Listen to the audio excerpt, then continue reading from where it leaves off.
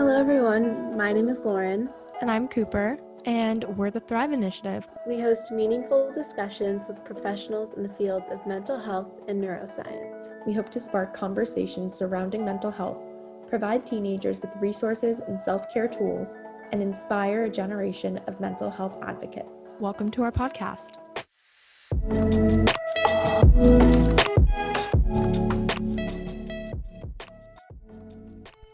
Just a quick reminder that the information included in this podcast is for educational purposes only and is not intended to be a substitute for professional care. If you feel that you need more assistance or support, please check out the thriveinitiative.org for resources and referrals. Dr. Beth Peinels, a clinical psychologist and wellness consultant, partners with superintendents, school administrators, guidance, and youth program directors to craft a personalized emotional wellness program that addresses existing systemic challenges and accesses existing resources. Her initiative, Own Your Peace, was established in 2007 in Needham, Massachusetts, and has acted as a model for developing a healthy culture in schools and youth organizations. We are so excited to have her here with us today. Thank you for having me. I'm excited to be here. So I'll just jump right in with the first question. So for our listeners, what's your background in the mental health field, and could you describe the work you've done? So I'm trained as a clinical psychologist. I've been doing this for probably 30-something years. And at first, my practice really entailed a more traditional route, which was seeing people in my office, seeing individuals, couples, families, and developing some expertise areas. Some of them had to do with family and couples work. Some of them had to do with adolescence, and some of them had to do with eating disorders. Also in my course of study, I was focused a lot on very universal issues versus psychopathology. And one of the things that arose was suicide and then suicide prevention. So that was a longstanding interest of mine that lay dormant until some things happened in my community of Needham, which I'll tell you about in a minute. The other thing that I want to say about my practice is that I started to feel through some other community and volunteer work that I was doing that I could impact large systems of people if I was approaching the work through some different venues.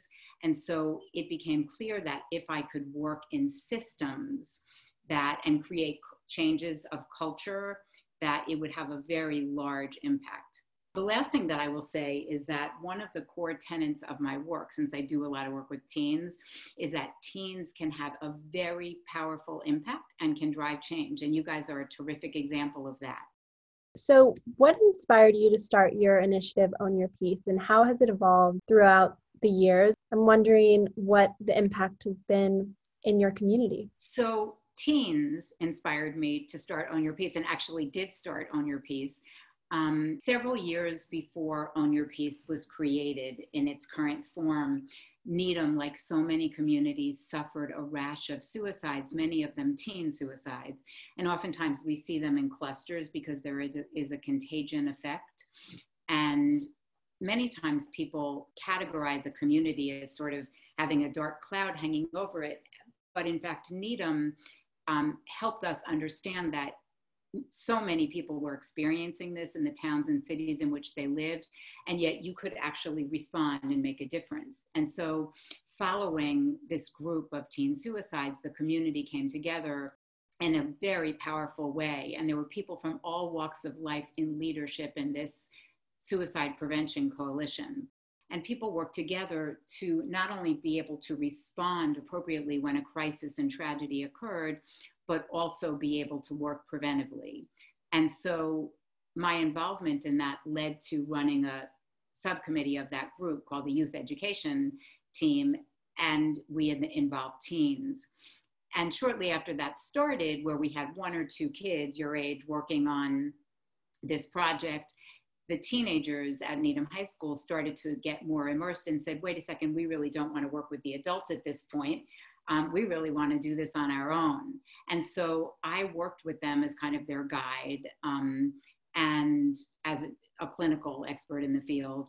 And pretty soon the students decided to shift the emphasis from prevention, because there had been healing in the community and lots of resources and supports put in place, to we're going to be able to focus not only on illness, but on wellness. And that's where it is now. That sounds amazing. And it's really interesting to hear how the community really came together to work together on wellness and have these discussions and make these changes. And I loved what you were saying specifically about teens really getting involved in the work. And how have you seen students respond to your work, and how have you witnessed shifts in the culture surrounding mental health at the schools that you've worked with? Well, the most important things are that, one, mental health is talked about, that it's something that people feel increasingly able to share, ask about, go to help for. And but the research on Own Your Peace over several years of time is that students feel that they have an expanded perspective regarding the nature of their problems, a deeper awareness of other people's problems, increased open-mindedness. Oftentimes we come out of a week that's called Own Your Peace Week at the school, where there are assemblies and activities every day, and homeroom classes and after-school events and community service projects. And the kids often say, there's always more to a person than meets the eye. And I didn't realize that. I never knew she felt that way. I never knew he had that experience. And so it's very eye-opening.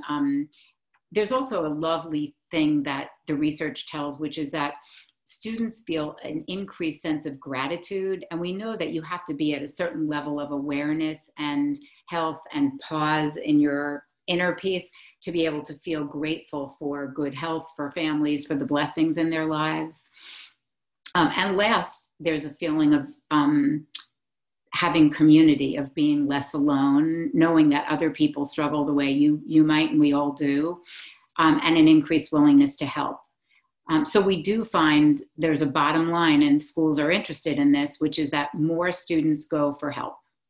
Speaking on that culture and the culture shift, I think that, at least I see it at my school, and I'm sure this is how it is at a lot of different high schools.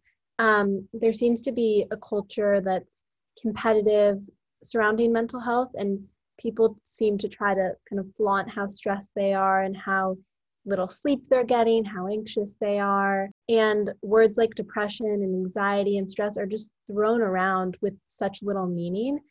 How does this contribute to the negative culture surrounding mental health?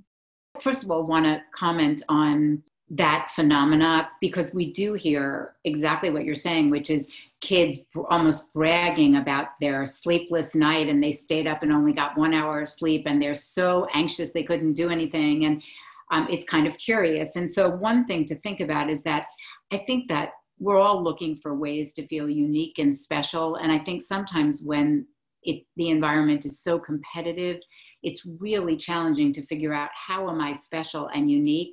So these kind of bragging pieces can almost become a badge of honor. And if you can't be the best at an extracurricular, the best athlete, have the best grades, then you might try having the best anxiety or the best record of not sleeping.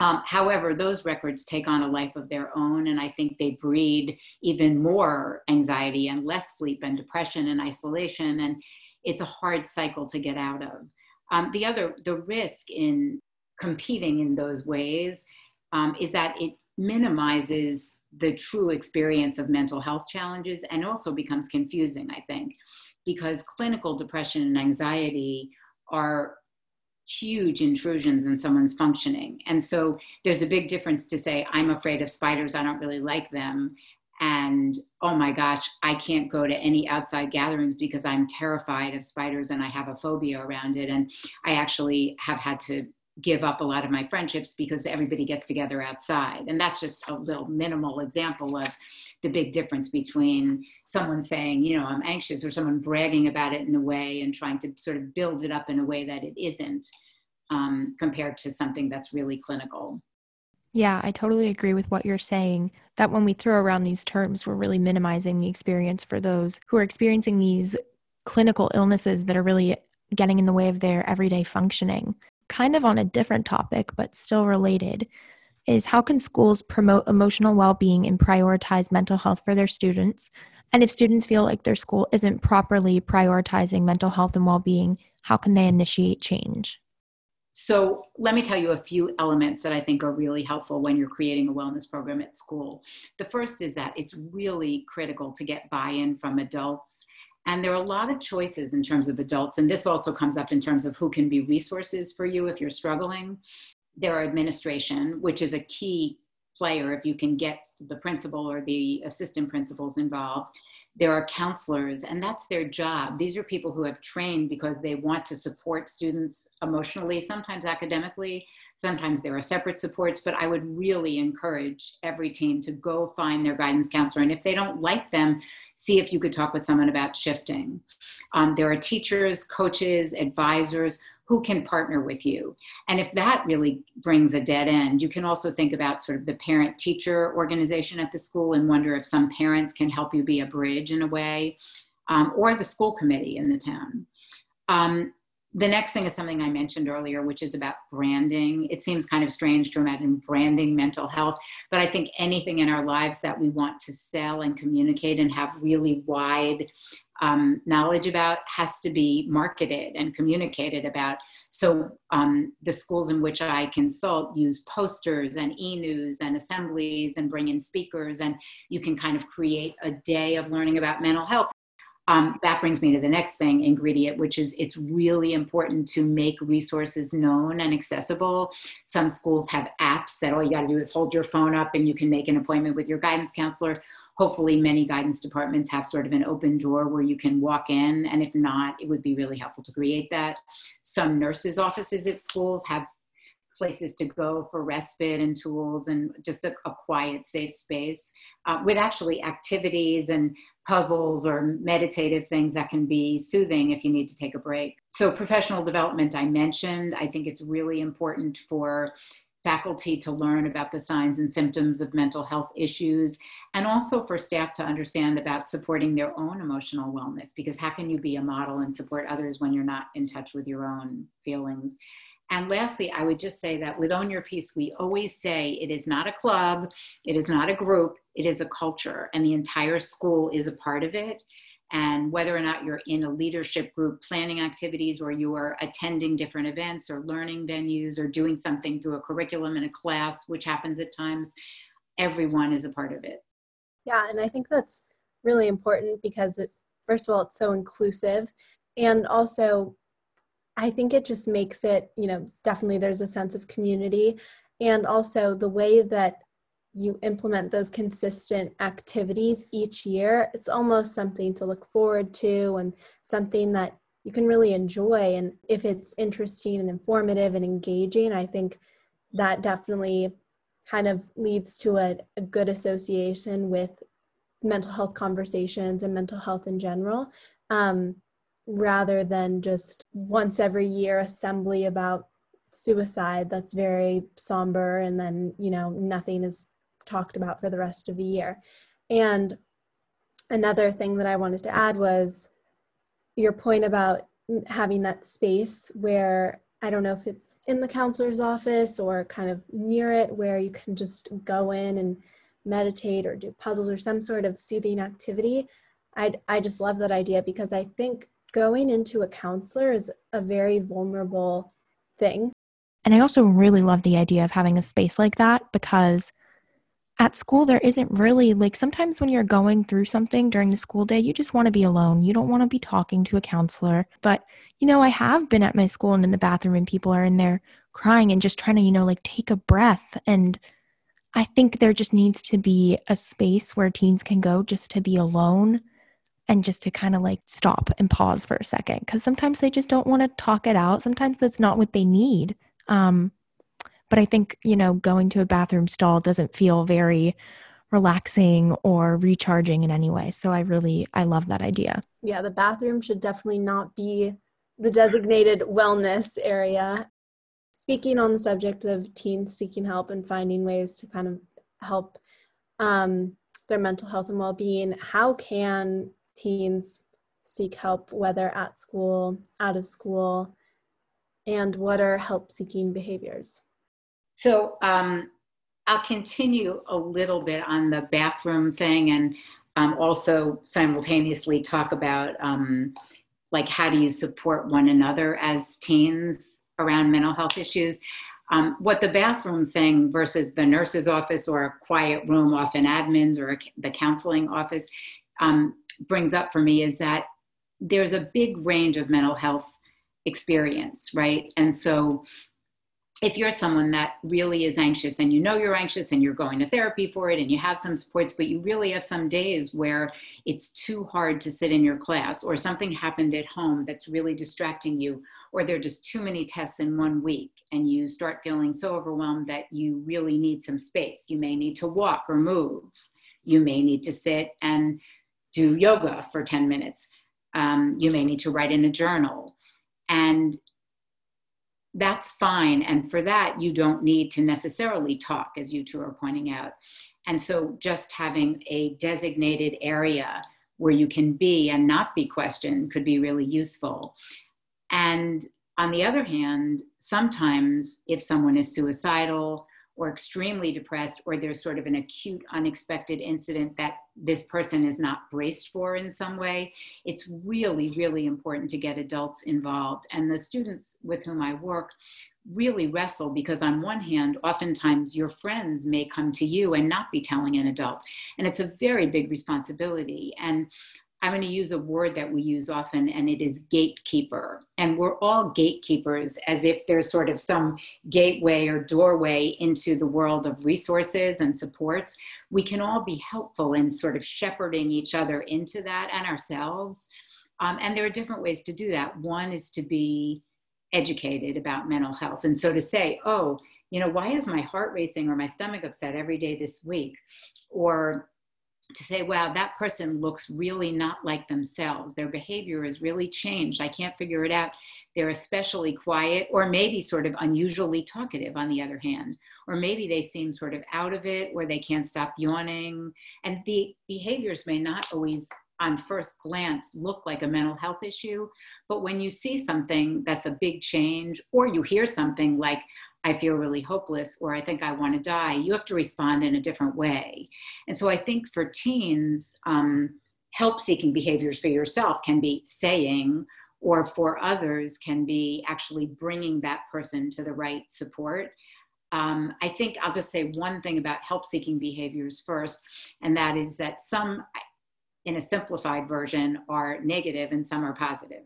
So we often see negative help-seeking behaviors because there's nowhere else someone knows to go. So a lot of times if you see challenging behaviors, symptoms of illness, drinking, too much partying, eating disorders, like different things that are more visible on the outside, that may be a sign that this is the only way a person can figure out to cope with it. And also these things often start by unconsciously surfacing as problematic. And then you figure out afterwards that there's a messaging, I need help in a different way. Positive help-seeking behaviors means actually reaching out on behalf of yourself or someone else. So I think it's important to feel more comfortable and familiar with mental health syndromes, with thinking about how do I know if someone isn't okay. And these are things that hopefully wellness curriculum at school could provide, maybe guidance, maybe student groups could get in speakers on these topics, for faculty as well, in fact. I also think it's really important ahead of time to access resources and to know them. So while a guidance staff and psychologists are the obvious choices at school, it's really important if there could be an activity or exercise or Instagram post or poster that says, who would you go to if you needed to talk? And I think that you don't always think of the obvious ones or the subtle ones. Like, for instance, we know that from research, at least 50% of kids in most places choose their parents as the people to go to. And while it might not seem so cool to want to go talk to your parents, it's very familiar and it makes a lot of sense. But if your parents don't feel safe or comfortable, or like they have the tools or know how to receive what you're saying, you can go to a different family member, an extended family member, an older sibling in some way. probably a younger sibling might feel overwhelmed and might not be able to help in the same way. You could go to a coach, a clergy member, an advisor, a teacher, someone you know in the community. Even the parent of a friend could be a good person.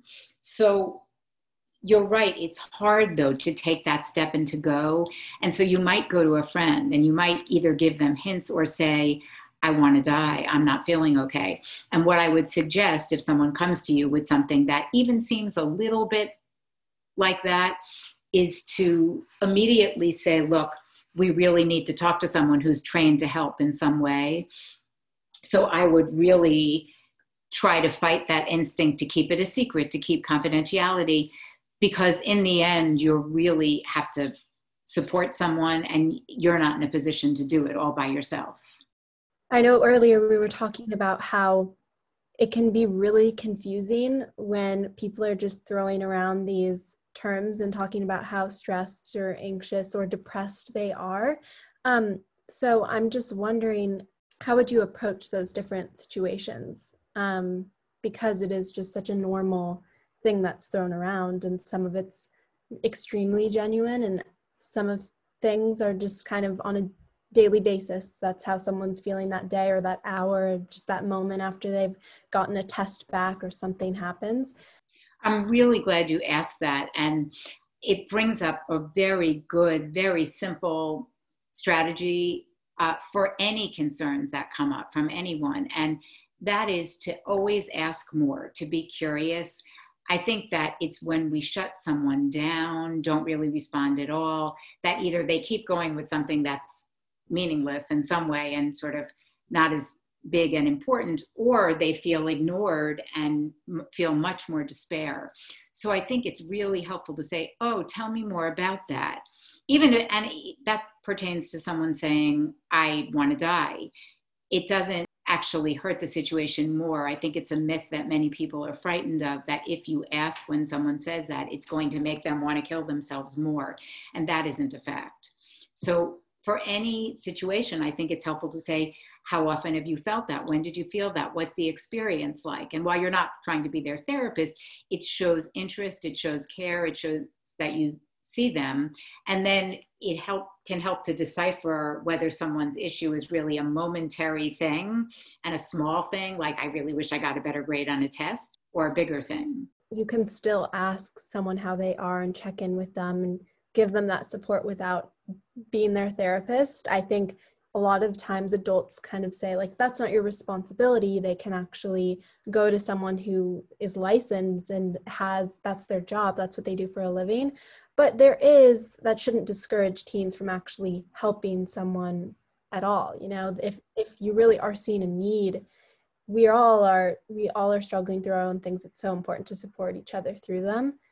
Even if you don't have the credentials or that's not your job. I was just going to say, I don't think teens can go wrong with checking in and active listening. I think that can go a long way. I'm wondering how teens can start conversations regarding their mental health with family members and peers and teachers, and how can these conversations be more of a norm and a more regular thing. I think starting that conversation is really difficult, and speaking to friends and people that I'm close with, I've heard that they're reluctant to starting a conversation because they feel like their struggles will be a burden on their family members or people that they're close to, and they don't want to hurt them just because they're hurting themselves. So I'm wondering if you could just offer any advice on that. Well, I love that question because it already empowers teens to be the ones to take a step, which I think is really important. I think it isn't easy. You're right. If you already feel distressed, down, anxious, you don't have a lot of energy, you have fear that you're going to be stigmatized. And like you said, Lauren, people could really end up feeling like you're going to burden someone else, and they don't want to do that. That said, it's so critical to know that when you're in a close relationship, it actually honors the person with whom you're close to share your deep feelings. And so in a way, it's really a gift to them, not a burden on them to share. And how incredible it is that we can help one another, especially someone we love. So here are some ideas about that. in terms of direct ways to start the conversation, I think it's important to say to yourself, can I be the one to start an interaction at home and reach out to family or even extended family? Can I ask for a designated time? Like, for instance, saying, I'm really feeling scared, confused, sad about something, and I could really use your help. That sort of empowers the other person to help you, kind of honors them. I think in general, the other piece of it, which responds to your question about how do you do it, it's awkward, it might be out of the blue, it might shock someone or sadden someone, is to try to create, just like we talked about at schools, try to create at home a culture of awareness. So what I really want to do is tell parents who are listening to try to create this, because it really is our job as parents to set the stage. But teenagers can do it too, and it can feel very rewarding and empowering. So be curious, just like we talked about a few minutes ago. Be curious about anything family members do, might feel. Don't just say, what activity did you do? But say, what was it like to do it? How did you feel doing it? What did you get from it? Would you ever do it again? Why not? Or why? Set aside time without screens. Kids I work with, as much as we love our phones and computers, talk a lot about family dinners and times when people just throw their phone in the basket and put it away for a little while. It's just really distracting. Find activities that everyone can share. Let each family member pick an activity or a meal to cook, or music to listen to at different times when you're together. Buy or create games that include open-ended questions about feelings, or you can even make a game like that at home by cutting up scraps of paper and putting questions that are about much bigger, more philosophical life issues and feelings in a jar, and then you pick a few out each meal or each time you're sitting in a room together. I think those are all important, and I love the idea of rituals, but I think having traditions, having things that people are used to doing, set the stage for times that are much more challenging and makes those things go much more smoothly and comfortably. During the pandemic, teens have been massively disconnected from their peers, teachers, and school community. We've also been dealing with an array of difficult emotions. So how can teens navigate these challenging times, especially while we're disconnected from our school and social life? Great question. And this is something that teens and adults and little kids have been talking about for months and months now, way longer than we ever expected. So I'm going to offer you something for fun that you can use in the future about this question. And I'm going to give you an acronym for THRIVES, since it's relevant to you. So here are some ideas.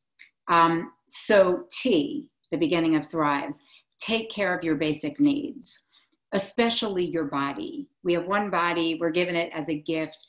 Hopefully many things in our bodies work right, but we often have things that go wrong or sometimes have permanent conditions to deal with.